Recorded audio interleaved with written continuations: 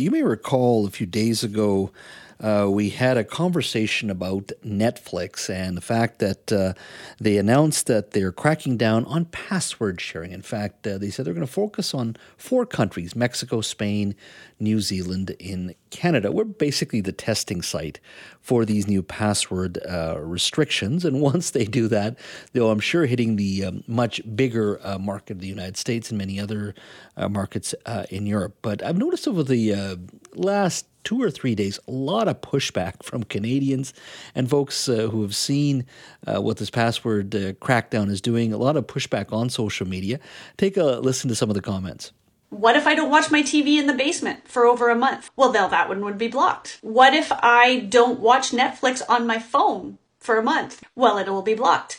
What happens if we have another location, like a cottage or a secondary home? Well, you're going to have to pay $7.99 for an extra account. So I know I'm canceling my account. My mom isn't technologically savvy like a lot of folks in their 60s, 70s, and 80s. If you're going to make it harder for those folks to even get on your app, you know what they're going to do? They're not going to subscribe to your service. If you make it inconvenient for your convenient service, they're going to go someplace else. Netflix has figured out how to turn an entire country of the nicest people on the planet into outraged customers by cracking down on their password sharing. Netflix, you may want to rethink password sharing and the tiers of your service, because if this happens in the United States, it's going to be even worse. Don't annoy the Yankees. That's what he's saying there. Joining us now is Andy Barrar, tech and digital lifestyle expert at handyandymedia.com. Andy, is this war? It sure sounds like. I'll tell you, it's funny. It's Valentine's Day, and Netflix and chill just got much more expensive in Canada, especially if you were freeloading that account. I'm curious, since you're so tech savvy, is there a way to get around it yet? Well, they figured it out pretty good, because what they have is you have the primary account holder, and they're using that Wi-Fi, so the home Wi-Fi, to verify if you are a family member or not, or if you're sharing it to someone outside of your family. But what they're noticing, and this is where the Canadians are really getting irked about, is that you might have a family member that's going to college or to university and is not living with you. They're still part of your family, but because they're away and they're not logging into your home Wi-Fi, you're going to have to pay now at least $7.99 for that additional account. And I think that's where a lot of families are getting upset about this and thinking, perhaps for the first time, Jazz, of actually canceling their Netflix subscription and saving some money. Do you think Netflix can weather this? I mean, people are going to complain. They're complaining now, but do you think it's a question of, you know what, they're just going to keep their head down and continue doing what they're doing, and people are just going to have to accept it? Well, let's put it this way, Jazz. If this doesn't go well, they could, in fact, become the Blockbuster of streaming services, which is ironic because they were the one that took Blockbuster out in the video rental service. So they were the first one out. They're experimenting. This is why they're testing this in Canada, because we're known to be polite, but it's not going well. So you have to wonder what's going to happen if they roll this out south of the border.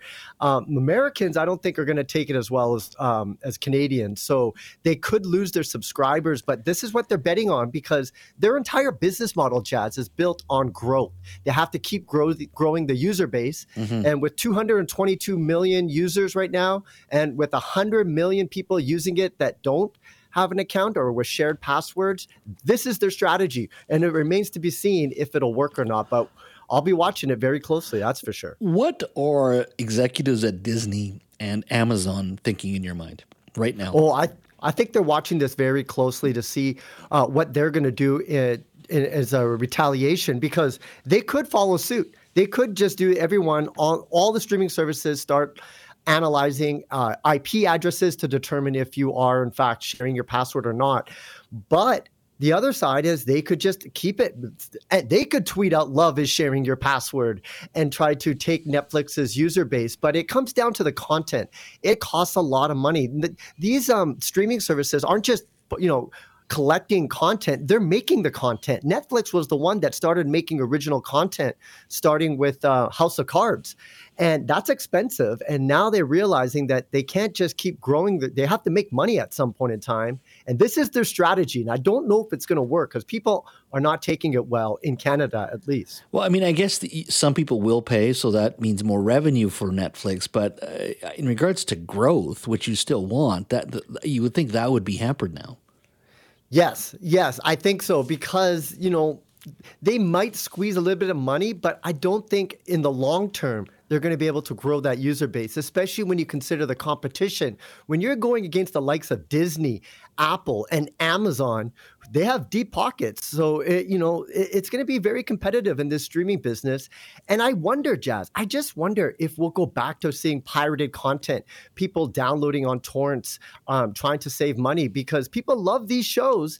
They just don't love paying extra to watch these and subscribe to these streaming services. Can you see that actually happening with the torrents and a sort of video version of Napster or something like that? It would just turn everything upside down if that happened. Yeah, so in the olden days, you would have to download the content, then you would, put it on a hard drive and then watch it. I think what you're going to see is these people that do the torrents, they're trying to make it streaming. So they want to create an interface that kind of looks and feels like Netflix, except it's all being downloaded through torrent. So the torrent is streaming.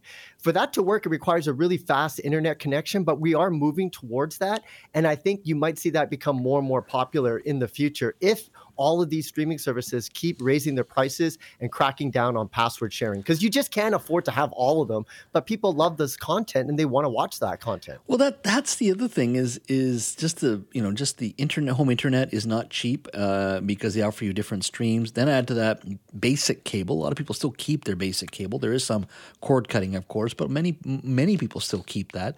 And add to that, as you say, Amazon Prime, Disney, Netflix. Boy, it adds up, and something's got to give in the whole ecosystem somewhere. Maybe this is it at this point with Netflix doing this. I don't know, but I can't see too many people going, you know what, we're going to keep all of them because we like them so much. We can use bits and pieces. Like even today, my colleague Joe Bennett said, is it Ted Lasso that on Apple Plus that I think is a very popular show? She's all excited. She loves the show. I know it's got a huge fan base. It's one of those things where you pick and choose each show here and there, but then you get stuck with 4 of these services, and you're kind of going, wait a minute, why can't I just shut 1 or 2 of them down? And people want that option. They'll binge through Ted Lasso and then cancel their Apple Plus subscription.